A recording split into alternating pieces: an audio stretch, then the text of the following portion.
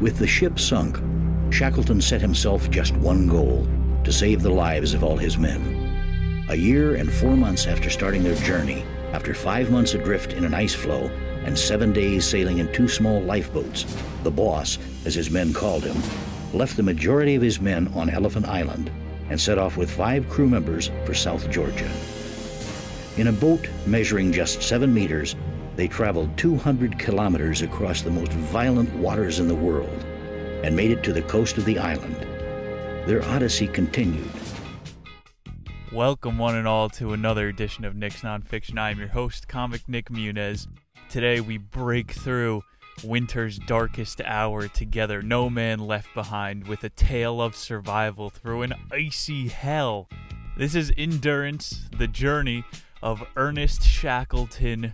Days before the outbreak of World War I, Sir Ernest Shackleton and 24 men set sail for one of the final unclaimed prizes in human exploration.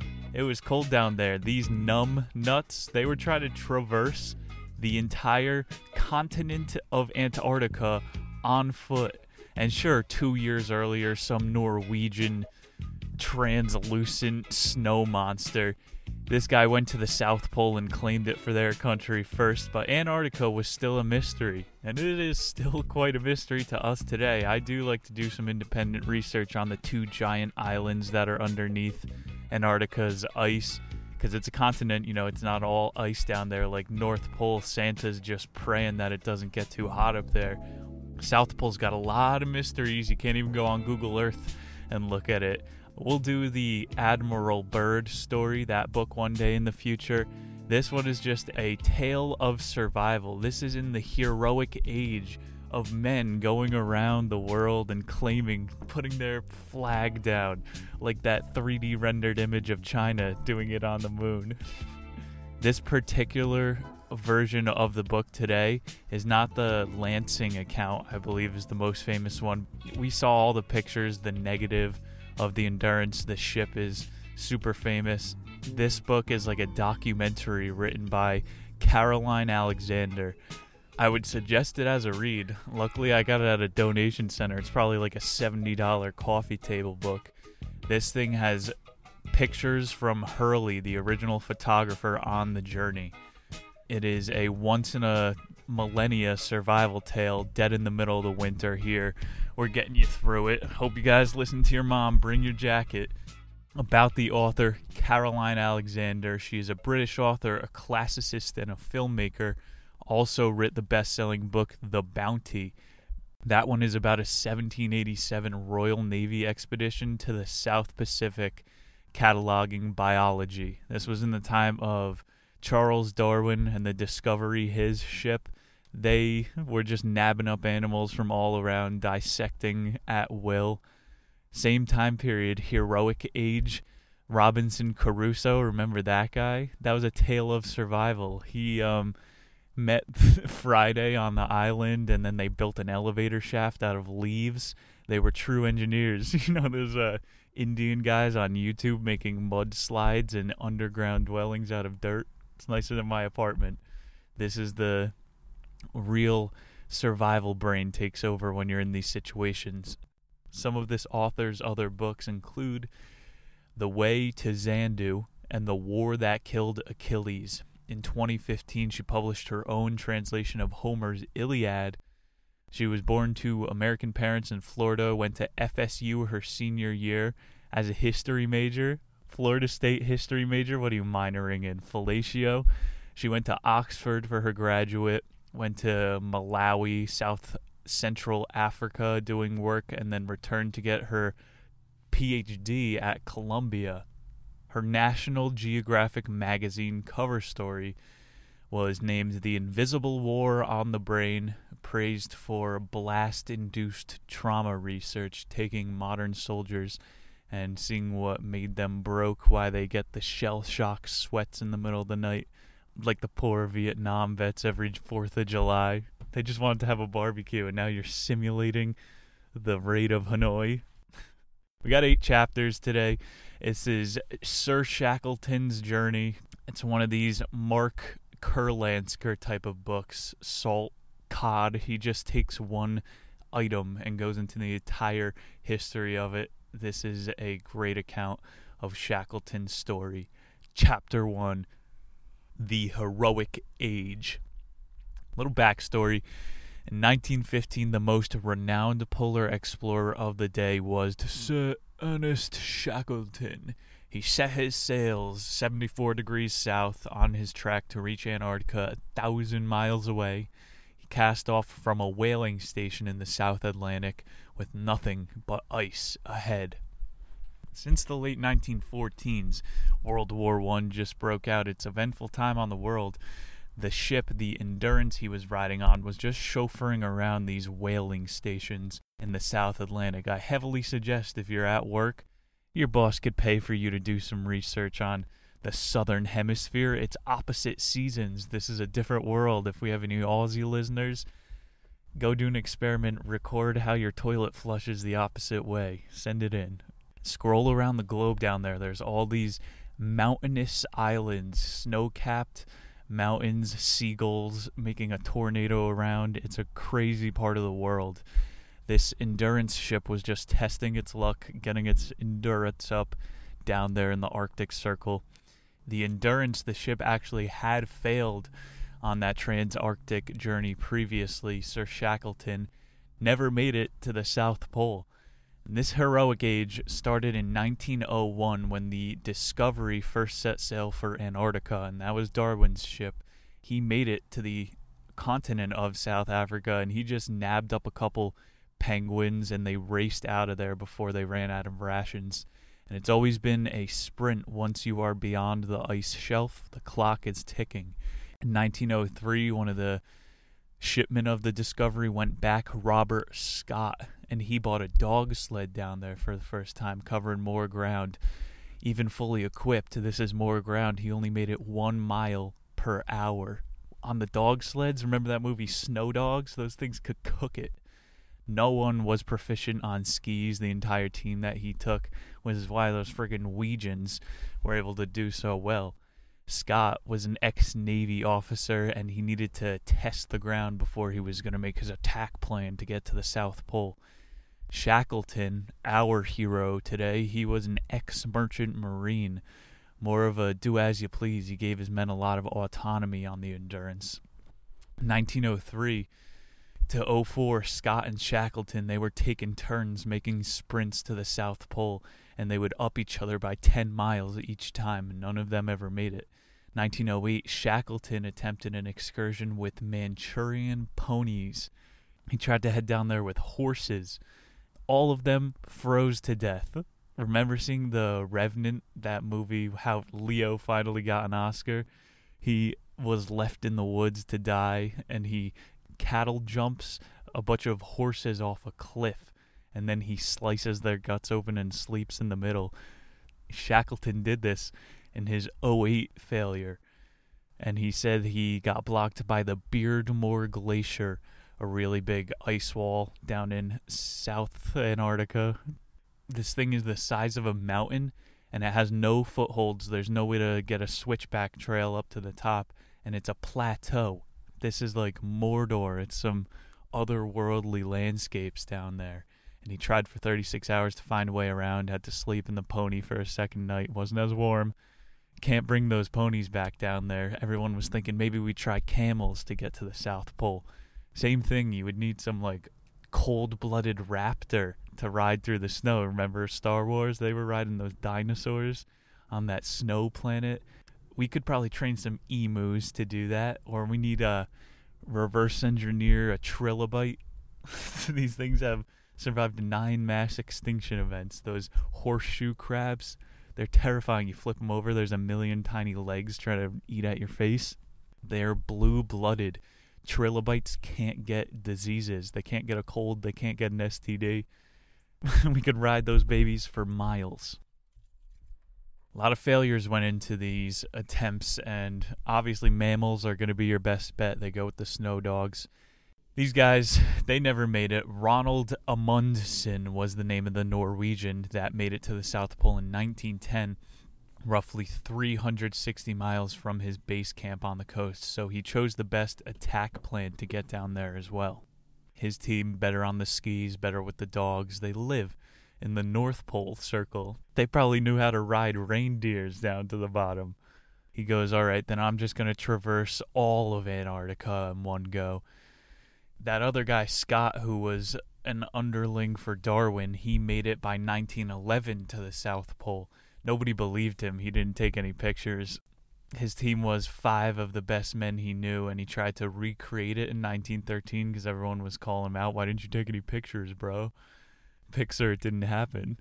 And they went in that 1913 one, 6 men. All of them died.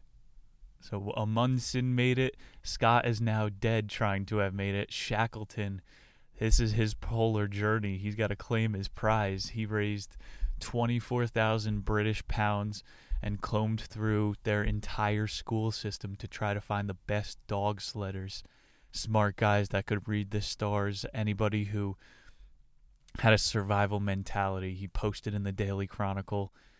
All of the pics in these books, absolutely, it looks better than you pull up your Snapchat filter app and it makes the world look animated. Somehow these black and white pictures look alive. The people looking into the guy had to hold up an actual light bulb when taking the camera. Shackleton, he's got to make the trek. This circles us, Arctic circles us back to the August of 1914. Shackleton's setting sail, whaling station 1,000 miles south. He's got to go. The Endurance is off. Chapter 2, South. They spent 2 weeks loading supplies in Madeira, Portugal. That's a tropic island in the mid-Atlantic. Portugal's got all kind of land down there. They won the pirate era. It's time to meet the crew. We've got Irving and Barr. These are 2 sailors who were ex-pirates. One of them had scars all over his face from having pots smashed on it by prostitutes for not paying up. And the other guy, Barr, had a cone-shaped head. Wasn't an alien. He took a sword to the cranium during a swashbuckling battle, and it healed over in a cone shape. Irving and Barr wind up doing most of the deck work, and they were complaining because the Endurance is painted all black. It's trying to absorb as much heat as possible, and so all the rope was black as well, so they're trying to hoist the masts all day, and it's rubbing onto their hands, then they touch their face, and these guys are doing blackface unintentionally. Irvin and Barr are just a couple comic relief characters. Lee was Shackleton's ski guy. He knows if he's going to make it to the bottom, he's got to be proficient in that segment. This homie could swab a deck better than anybody. Grytviken was one of the last islands they stopped in before the Arctic Circle. They're sailing along as they're meeting each other. It says South Atlantic, Georgia Islands, the Sandwich Islands are down there.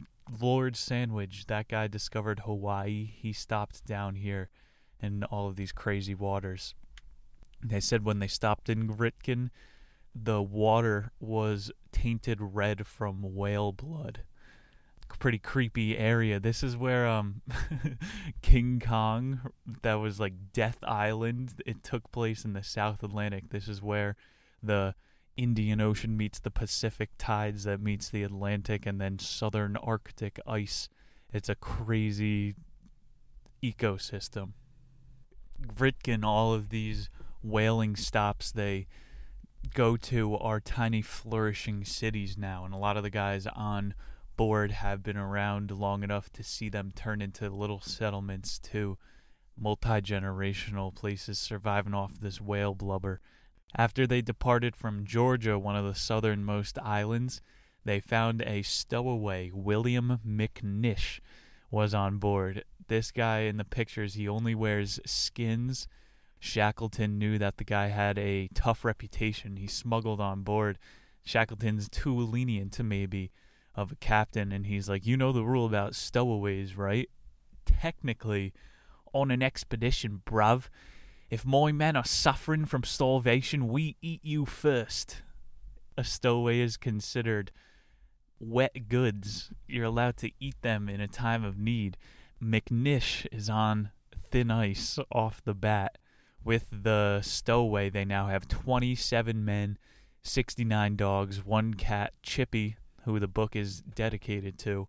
December 7th, they reached the outskirts of the pack ice, and they left October 26th, couple months at it, and they're finally at the ice-breaking phase, catching heavy westward winds from the Palmer Peninsula. That's the southernmost tip of America, and that comes up to the Antarctica tail. They almost touch each other. It's a straight where all the winds pass through. They're catching the worst of it. Batten down the hatches. They stuck it through this type of weather on Christmas, and they put a colorful sail up to try to keep morale high, the opposite of the Jolly Roger aesthetic they're always going with. And on January 6th, they encountered their first iceberg. Pretty wild. Wouldn't you want to see one of these? It's a piece of a glacier floating out. You've seen pictures. It's scary, though. It could flip over at any moment, create an undertow, and you get sucked down with it. It's a hill made of ice, though. Wouldn't you want to climb on one, lick it, drink the water straight from a glacier? Some of these took them off course a few degrees. They don't want to pull a Titanic. And they're far enough south where there's an unshovelable, it's not a word, amount of snow on the deck at all times. They're starting to eat seal live, sealed bacon. Sealed bacon? Bacon is ass meat. Do seals even have butts? They don't have back legs. They're so blubbery, I bet the entire thing is just bacon. They're eating all that crap to try to fatten up. By January 14th, they're getting the dogs ready. They say they have to stretch them out for hours at a time during the day. They're now getting into the hard pack ice. Really crazy terrain. So they're not just pushing aside ice cubes now. This is where you got to catch the wind and create a fissure in these are like mile-long sheets of ice, and then it creates a suction which pulls your ship through like you're using scissors, and it starts to glide. Whoa! When the scissors start gliding, that's when you know it's a good time. The Endurance will catch a fissure and ride it for a mile, just getting sucked through the ice. Nothing compared to the icebreakers we have now. You got to look up the Russian ones, and you could just tunnel under the ice with the submarines we do mostly. The icebreakers have a 12-foot steel hull, and they say the noise, like the crack, is amazing. It's a boom every time you hit into the ice. These guys were doing it with wooden ships. Ballsy. They're at the point of no return. You can't just pull a U-turn at any moment here. They estimate they are 80 miles from Vachel Bay, where they're going to set the ship down for the winter. 60 days to catch the right wind. They make it. They are finally on Antarctica, some of the men's first time. They celebrate playing soccer on the southernmost continent. They carve out a 400-yard wading pool for the ship as to make sure it doesn't freeze. Brings us to Chapter 3, The Breakup. March started with an average -8 degrees Fahrenheit, and they only had 2 hammers on board to club as much seal meat as they could eat. It's getting into what is fall on the southern hemisphere in March, and the ice isn't supposed to change until October, their spring. People are settling into their bunks. They're making mountains of seal meat, just going out clubbing for fun. It looks like TGI Fridays on the boat. These guys have all their knickknacks. There's pictures of Shackleton's, the captain's little library. He has his typewriter. They move the dogs off of the boat into little kennels, and they build igloos for the dogs. There were so many. It's like a football field long. 10 by 10, a doghouse everywhere that they would call dog-loos. The reason they're going hard with all the seals at the club is they have to provide enough meat for all those dogs, too. His dogs aren't eating cricket meat. Hurley, the photographer, he would take all these late-night sled rides and bring pictures back of the way the moonlight would reflect off the snow. It looks like a perfect mirror image. Shackleton and Hurley, they would play late-night chess, sing together to the moon. They had some Caruso and Friday butt buddy vibes. What's the old Navy warning? Ship set sails 100 men and returns 50 couples. Shackleton, his diary is full of notes. He doesn't believe in unnecessary discipline to his men. There was no threat of mutiny down there. No real breakup, as the name of the chapter, between the crew. The diary said that he judged a man by the degree of optimism that he projected. He didn't want to travel around with a doomer. You're going to be in a survival situation. Somebody who's truly pessimistic isn't going to be good for morale. Robert Clark was one of the crewmen that Shackleton would have avoided. He was a good football player, but he had a odd proclivity to dissecting penguins.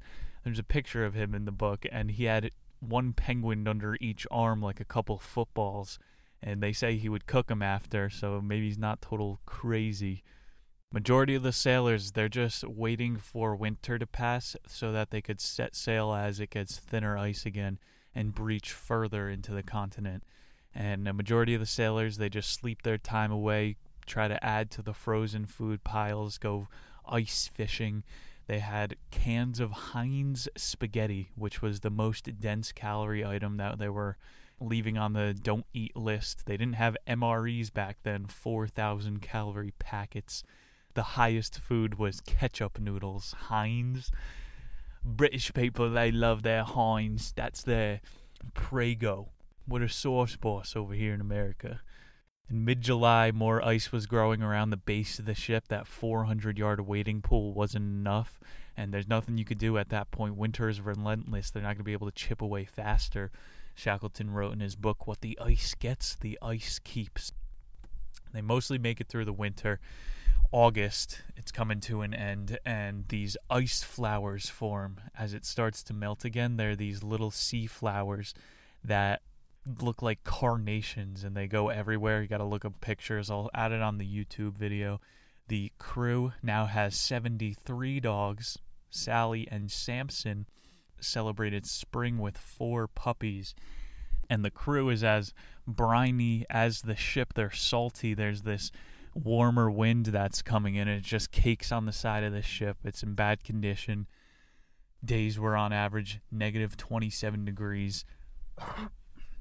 It's a slow motion train wreck as the ice is melting. Not exactly how they wanted it to happen. The ship is starting to keel over, and day by day it is 1 degree off, 2 degrees off, 3 degrees off, kind of like an allegory for a bad journey with no destination. Like the icebergs, if you turn the ship 1 degree, you're going to be at a different destination in a while. After a month, the ship is on a 30-degree angle. It's on the cover of the book. October 24th comes around, and the pressure finally broke. The ship didn't level off. The frozen wooden beams started to crack. They said it sounded like a pistol exploding. They still probably had those capped guns with the musket balls. Pa! And then the ship starts flooding with water. 24/7, they break out the pumps, have men trying to salvage it. The Endurance was losing life. They couldn't patch the hole as days proceed. Further and further, the ship gets into the ice. Shackleton wrote to a sailor, "A ship is more than his floating home. The ship was losing her sentience." Chapter 4, Patience Camp. The boys started 350 miles from the nearest land, and they're saying, well, we can't sail home. Why would we try to make it all the way across Antarctica right now? We are fighting for our lives. It's like the moment when you realize, yeah, you did lose your wallet, or you see a car speeding and you're like, that motherfucker's about to get into an accidente, and then it happens. It's just that gross, I don't know, fear takes over. It's not a good feeling. These guys know now. The gauge has switched. The fun times are over. They're pitching their tents out on the ice. They have no ship to sleep on, no TGI Fridays to celebrate in anymore. They only had enough sleeping bags for half the men. The ground sheets weren't waterproof, so they're just getting wet. A lot of them, they said, had wool clothes back then, though, which is the OG dry wicking material. upper-class sailors were permitted to drink milk as a tradition. Shackleton, he, again, wasn't a disciplinarian. He would give everybody a ration of milk to try to keep spirits up. He wants no pessimists. The banjo guy stopped playing. He was complaining his fingers were growing numb, so Shackleton learned some basic chords, and he started singing old hymnals that he remembered. Early November, Shackleton said that they're going to have to send out a pioneering party to Robertson Island, 400 miles of melting ice away. They're not going to try to sail it. And he gives the forward operating party all of their valuables. These guys had nothing. Take my silverware. And they shoot the 4 puppies. It's just going to be dead weight along the journey, 4 more mouths to feed. The first day, the search party made it 1 mile. It was particularly warm, which made the snow sticky. And they're thinking, all right, we'll try again tomorrow. Doesn't work. Try again the next day. They are only 3 miles away. One guy goes for a walk one day, and he's like, this is the pioneering team, right? You're not going to, what happened? This is not going to be an option. Shackleton calls them back. They have all 27 men at Patience Camp. And Shackleton is going, all right, for a week, we're going to sit it out, and hopefully someone will come by. Everyone's like, what? They get in a routine. They're having breakfast, 8:30 every day, a bannock, which is this little ball of baked dough stuffed with fried seal. They're still revving up the fryers, even though they're about to die. That sounds like a really good meal. I would eat a bannock. Their chores were done by 1 p.m., and then they would break down into their tent squads, 5 tents by 5 men. They would take turns hunting, and then just some shooting the shit.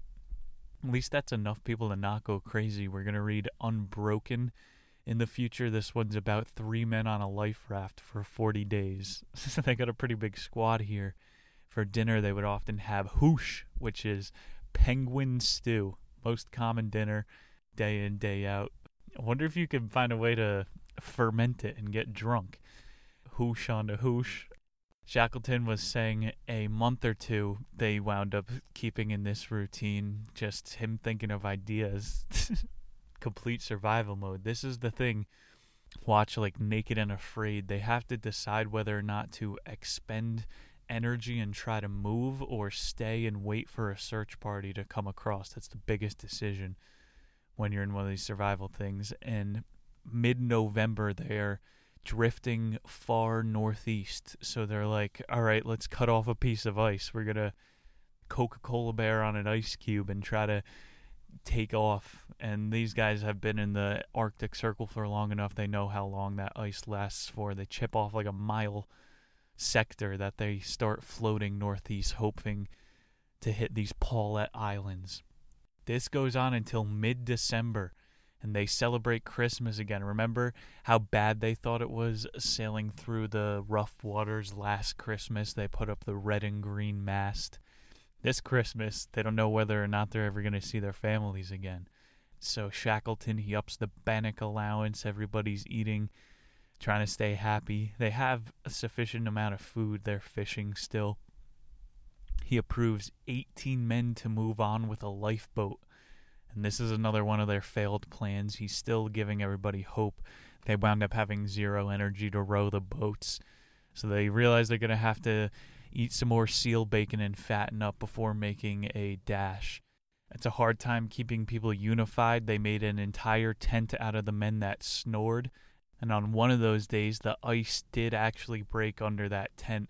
And Shackleton, he heard the men screaming. He pulled the guy out of the ice in his sleeping bag. Imagine being in a sleeping bag underwater. That's a nightmare. You can't even tread water, kick your feet because you're stuck. You would have to do the dolphin where you just shake your whole body in a wave to keep afloat. And the real scary part here is when you fall to a fissure of an ice sheet. They call them ice floes. Those things slam back together, so you might get unlucky and dive under, and it never opens back up for you to surface, or you get smashed in between the ice, and Shackleton pulls him up within a container. He's able to save the guy. April 7th, he's like, we're going to have to make a go for Elephant Island before more people start falling through the cracks. April 9th, they eat seal and penguin steaks, some seagull liver, a hearty meal before loading onto the lifeboats. Men were trapped on the ice there for 15 months. Their ordeal has only just begun. Chapter 5, Into the Boats. The men, they hopped on a small 100 by 200 meter ice floe that was drifting towards shore. And so when the night comes, they're going to ice pick onto this little square of ice. And Shackleton wrote, at midnight there was a feeling of unease as men started to hear the ice crack underneath them. It took 2 hours to get over the shoreside swells, and the men, they kept digging, paddling to shore, and 6 hours they went without making any progress. So they're kind of up to the will of the waves.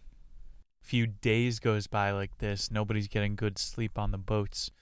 Shackleton's diary wrote, well, at least we could tell some men are by the amount of snoring that is still happening.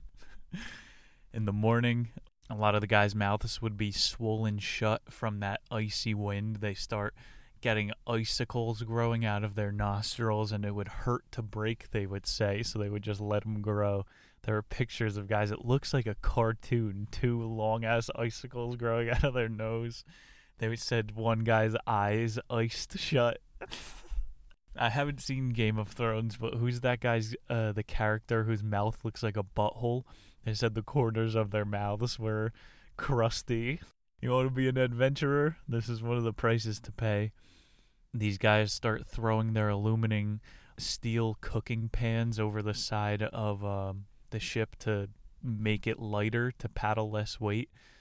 Shackleton was staying sharp. He has these management skills. The sailors, they usually act negligent to avoid work. Oh, I'm just going to keep rubbing this one spot so I don't have to do something else. And he noticed the men were asking him if they could do anything to help. They've been so demoralized that they are asking for more homework. Shackleton wrote, at this point he could have told who would have died left to their own wits. After almost a week in the boats with 26 men, they make it to shore, and he knows that it's not going to be an option to sailing with those many men for any extended period of time. So Shackleton told them to set up camp, but this was a big moment when they finally hit ground for the first time after 15 months on ice. He said some of the men celebrated as if they finally saw their family again. They were just shouting, "We made it! We're alive!" Even though they're only halfway.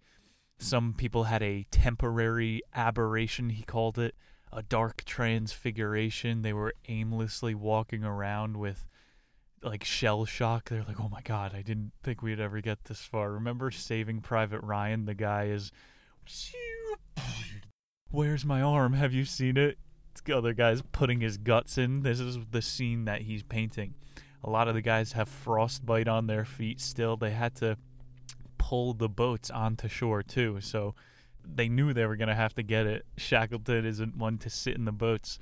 Mush, pull me faster. He got in there, sat with their toes around the fire that night. Shackleton is like, we're going to have to set sail with 6 of my choice of men are going to try to go out and find people to come back and get the other 20 of you. And they pack a lifeboat full of 1,500 pounds of supplies. They fill blubber and tie it to the side of the hull to make sure it doesn't capsize. They got 2 barrels of melted ice water, 300 food rations, 200 nut rations. Shackleton takes his double-barrel shotgun, knowing this is an all-or-nothing search. Shackleton gave a legendary no-turning-back speech. The entire crew gave Shackleton a bunch of cheers as they set off. Hurley was left on Elephant Island with the crew. This is like Patience Camp 2.0. Hurley took a picture, famous one of them setting sail for help. Chapter 6, Voyage of the Caird. Shackleton wrote in his diary at his summit, he wasn't writing every day. These guys were in true survival situation, the top 6 men. The following 16 days is one of supreme strife in heavy waters. Their diet was mostly protein bricks, lard, and oatmeal. No hot meals. That's a big thing in who is it, Les Stroud, Survivor Man. He goes, a hot meal will bring you a long way. Your spirits are going to carry you more than your body can. And Les is always trying to cook up some squirrel meat. Nothing for the lads here. Shackleton wrote that this crew worked as a well-oiled machine. They did a shift of 3 men above deck, 3 men below deck. And it is a tiny lifeboat. They're getting absolutely no sleep. The men would all say it felt like they were drowning when they were under the deck, and they felt like there was coldness permeating through the bottom of the boat. And later on, they pull the lifeboat out of the water, and there were 2 inches of ice on the bottom of the lifeboat. These things weren't conditioned to be in the water that long. They were floating inside of an ice cube. On the 4th day, they sailed nearly 128 miles, and they saw Georgia on the horizon. Georgia's like bigger than an island. This isn't a failed vote counting state. This place is crazy. You have to see the pictures of it. Again, on the YouTube, it's giant islandous islands, snow-capped mountains, elephant seals, those ones with the scrotums on their mouth. Or. Gotta do the noise. Shackleton personally thanked McNish for his navigation skills here. He was realizing how much navigation truly is a shot in the dark. They have tiny sextants and the stars to go off to ride the waves. These guys are legends. And McNish was the stowaway in his polar bear hide. If Shackleton didn't let him on board, he probably wouldn't have made it this far. Every little point previously is coming back to help. They make it to South Georgia Island. They did 150 miles just floating around the side of the island again like the crew did before. I don't know why that's the hardest part. You remember Castaway, though? You get caught in those... I know nothing about currents. There are all these whaling stations that are out of range from South Georgia, but a lot of times, like the Endurance did on the way down to the Arctic Circle, these boats stop at Georgia.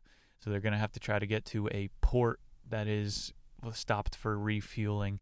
They passed the notorious jagged reefs of South Georgia Island, classic adventure tale. They went through the candy cane forest. They celebrated with a 4 seal dinner. There's no way 6 men could eat 4 seals, unless it's on top of a Domino's pizza. The new seals are. The guys were kissing the ground. No one was walking around guts strewn about style. They sing and dance, celebrating that they did make it a leg further in their journey. Second to last chapter, this is South Georgia Island. The first night at South Georgia, the men were too weak even to pull the Caird out of the water. Got enough adrenaline, though, to dance, of course. They found a cave to inhabit, and they took turns making sure the boat didn't drift away. They said they were totally demoralized here by sleeping with the rats would crawl across them. I saw one time a homeless guy under an interpass definitely tarred out. He probably would have woken up because there were rats crawling on him. One of them went all the way down his leg. I will never forget this scene. That would you would have to be on heroin to survive that without any PTSD. These guys try to recuperate some of their strength. They find their way down to Stromness Bay, which is an interior island. So this Georgia has like water inside of the island that has an island inside of the water. I got a boat in my pool with a pool on my boat. It's been 6 weeks since they left the men on Elephant Island, and the first real feeling of stretching their legs is kicking in. They have land to walk about on, not just floating ice. They're walking between crags, giant juts of ice up into the air. Looks like Mars, but made out of ice. It seems like no one's been here for a long time. That thing about Stromness Bay is that it was a ship graveyard. And they're like, I don't know if 100 years ago or 10,000 years ago people were living here, but there definitely was people here. And they wander all the way up onto a glacier. I don't know how you do this on accident, but they have a good point of view. And they need to find their way down to main Stromness Bay because they think this is a good chance a boat will come by. They're on top of a friggin' glacier. I saw a Bear Grylls episode once, Man vs. Wild. It might just be a dude thing, but these shows are ultimate satisfying. I've seen Bear Grylls float across miles of water, inflating his pants as a life preserver. I have seen Bear Grylls bite into a fish raw. I've seen him drink gallons of his own piss. This guy one time took the inside of a glacier down like a fucking slide at a water park. He is fearless. I read a John Krakauer book, and he talks about Mount Everest, all of the inside glaciers and crevices. They're loud. There's water gushing through it. It sounds like the heart, the veins of Mount Everest. And these guys have to try to find their way down. I don't suggest you made it this far. You just start sending it into random crevices like Bear Grylls. The A-team spends a couple nights on the glacier, have their last oil for breakfast, hot breakfast, oatmeal, just with fat, lard scooped in.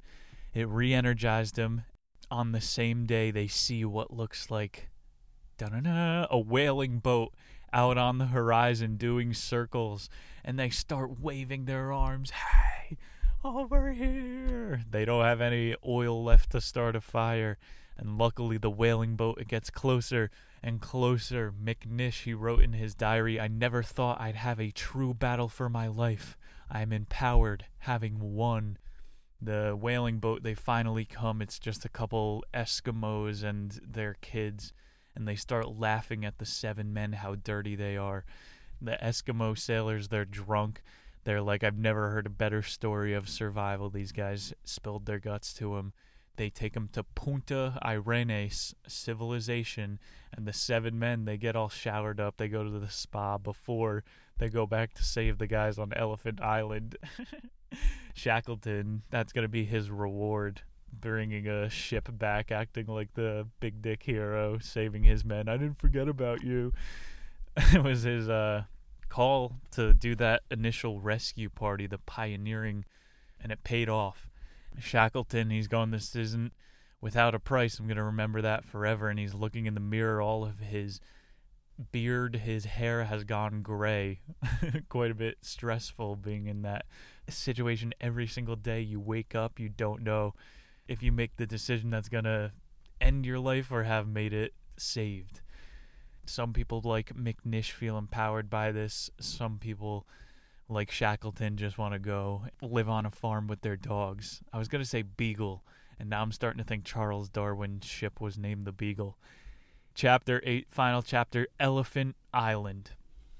They get back to the 20 men that they had left now for a couple months, and these guys have gone completely feral. These were the dudes that really couldn't hold themselves on the survival expedition, and he's like, they have turned into Lord of the Flies. Hurley was the one who kept his head on his shoulders the best. He was the one taking pictures. I never watched Lost, but maybe that character Hurley was based off of that. Hurley did get pretty lucky here. These men, they made a new makeshift tents out of their lifeboats, and 10 of the guys were like, fuck that, I'm getting comfortable. They tunnel into an ice wall, and they made an advanced dwelling. They looked like cliffside mesas. If everyone went into the ice cave, then it could have collapsed on them, and that would have been a wrap. So only 10 of them they would allow in at a time. All of the men, they were weaker than ever, but they made it into they had a ventilation system, again, like those Indian guys on YouTube. They made blubber lamps out of sardine tins, chimney stacks coming out of the ice. There's a really famous picture they took of the men that were stranded on Elephant Island, and all their clothes were black. How do you even get dirty on Antarctica? There isn't any dirt. All their diaries talked about wishing that they had a camera for all of the sunsets. And they, of course, ran out of film at a certain point, or Hurley rationed it for a couple photos at the end. These guys, they survived by writing cookbooks with imaginary meals in it that never included hooch or blubber. They came up with a singing competition to pass the time, Antarctican Idol. They had harmonizing was a good way to survive. That that thing together. They should have carved an amphitheater into the ice. That would have helped morale. Of course, when Shackleton landed, they had a big feast to celebrate. They played soccer again to celebrate that they had made it. Shackleton wrote very poorly of their dwelling. He went into the ice cave and was like, there was a sump hole that they had accumulated 80 gallons of urine in. Bear Grylls' mouth waters. And he said they were pooping into the sump hole too, which is quite satisfying if I do say so myself. Sir Ernest Poopington, if you poop onto ice, it would melt the ice. These guys were just experimenting, trying to pass the time. He couldn't tell the difference in the smell because he said their sleeping bags were covered in guano. Bats from the local caves flew into their ice cave too and pooped on them in their sleep. So they just got as demoralized as Batman sleeping with the bats. The bigger rescue ship was a few weeks behind, so they celebrate with Shackleton for quite a while. The men cried when the ship arrived. They left a yacht club flag they had fashioned on Elephant Island. I think there's pictures to this day. There's a plaque there. Shackleton described the noise as the realest cheers he had ever heard as the rescue ship, imagine the rescue ship sinks. They're all happy. Most men couldn't wait to erase the memory of the island from their past, and Shackleton wrote in his book, "As those noble peaks faded away in the mist, I couldn't scarce repress feelings to leave forever in the land that has raised on us bounty and been our salvation." So, of course, he's going to have some PTSD. He's shell-shocked, but he's going, I'm going to low-key miss the dynamic of every day having nothing to worry about but my survival. Guys that go to war say it's the most alive they will ever feel. It's a band of brotherhood, and Shackleton, he took McNish, gave him the adventure of his life. He made it to hell and back, didn't leave a man behind. An entire crew, he showed the gaze of death. This is a story that'll be studied, the survival dynamics, for hundreds of years to come. It is over 100 years old, probably in 2100. There will be a holographic VR if you're allowed to go to Antarctica, and then you'll be able to see Shackleton's men harmonizing in the ice wall, huffing, doing jankum out of the sump hole. Shackleton, I didn't forget that you shot 4 innocent puppies. That is the endurance. Thank you, Caroline Alexander, for presenting that book. A Story of Survival is going to kick off some of our ones for the future, and it has gotten us a week further through the cold, dark winter. Next week, we are coming up on Valentine's Day, so I figured we'd do a little foreplay. We have got more sex is safer sex. This economist, he is taking a really big swing. He's trying to numerically prove how birth control has destroyed herd immunity. And I know this is a touchy topic. Hopefully I don't get flagged for using that phrase. But the definition for this has changed within the past year. He's talking about sexual selection, and it has never been this picky before. With our dating apps, you have a million choices in your pocket, but you wind up going with nobody. He says it's leading to less genetic crossover. As a species that thrives on diversity, we have become more chaste, even though the media will let you believe that we're the most diverse and inclusive of any situation ever. And we are not chimpanzees who go to war and sling poop at each other. We do it proverbially on Twitter with our big wit. We share more DNA with bonobos who have sex as a greeting. We have been castrated as a culture. We are getting into the throes of the sheets in the bedroom next week. More sex is safer sex. I want to thank Caroline Alexander again for endurance. It has been a fun time. I will see you guys next week. My name is Nick Muniz. Later.